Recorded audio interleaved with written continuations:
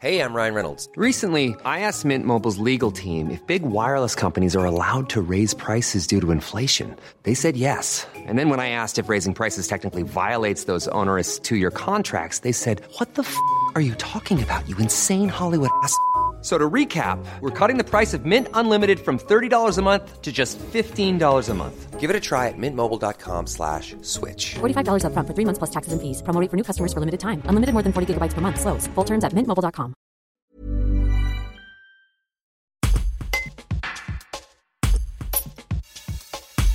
À l'occasion de la semaine d'information sur la santé mentale, le centre socioculturel ASA d'Aubenas organise ce vendredi 14 octobre un forum pour mettre en avant les ressources du territoire.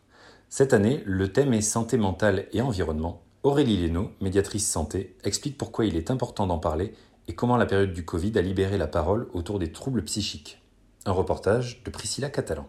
Une personne sur 4 dans sa vie sera en fait touchée par un trouble psychique. Alors quand on dit trouble psychique, ça peut être une dépression, ça peut être un moment de crise ou quoi que ce soit, mais pour dire que ça touche quand même énormément de personnes. Et qu'une personne sur 4, déjà c'est énorme, et que en fait c'est pas grave, on peut guérir, on peut aller mieux, et même si on a une maladie diagnostiquée type bipolarité, on peut réussir à vivre avec, être stabilisé, avoir une vie qu'on aime et dans laquelle on se sent bien, etc.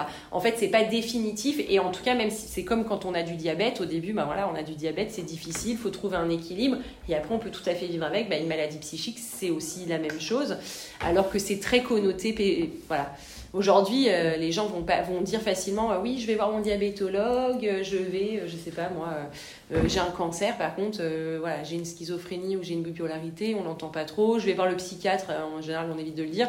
Voilà. Et c'est pour dire, à un moment donné, il n'y a pas de honte à avoir, et la santé de l'esprit, elle est autant importante que la santé du corps, et voilà. Et c'est vraiment ce travail-là qu'essaye de faire le réseau, en fait. Je pense que pour le coup, la période Covid a finalement permis de s'autoriser à dire quand ça va pas. Parce que c'est vrai que effectivement aujourd'hui, je pense qu'on en parle de plus en plus. Le Covid nous a vraiment fait plus parler de la santé mentale, parce que pour le coup, on était vraiment un petit peu pris entre deux feux. Il y avait d'un côté la santé physique, le fait d'attraper une maladie qui puisse être potentiellement mortelle pour une partie de la population, ou en tout cas avoir des conséquences graves, et le fait que ne pas sortir de chez soi, quitter tous les liens sociaux, les liens familiaux, quelle incidence ça a aussi sur notre santé. Et il y avait aussi des cas très graves, notamment le suicide a vachement augmenté, en tout cas les tentatives et les suicides ont vachement augmenté pendant cette période-là, la dépression, etc. Et du coup, c'est là où ça a un peu mis la lumière sur la santé mentale, alors qu'on en parlait peut-être moins avant. Donc finalement, on se dit, ça aura au moins servi à ça, à prendre conscience. Et effectivement, nous, on est vraiment sur le côté de dire, en fait, il ne faut pas avoir de honte à... Et aujourd'hui, moi, je le vois même, parce que ça fait des années maintenant que je travaille dans ce champ-là, parce que là, je suis médiatrice santé depuis 2 ans, mais avant, je travaillais donc au GEM, au groupe d'entraide mutuelle, donc c'est quelque chose que je connais assez bien. C'est pour ça que moi, je fais partie du réseau depuis la création.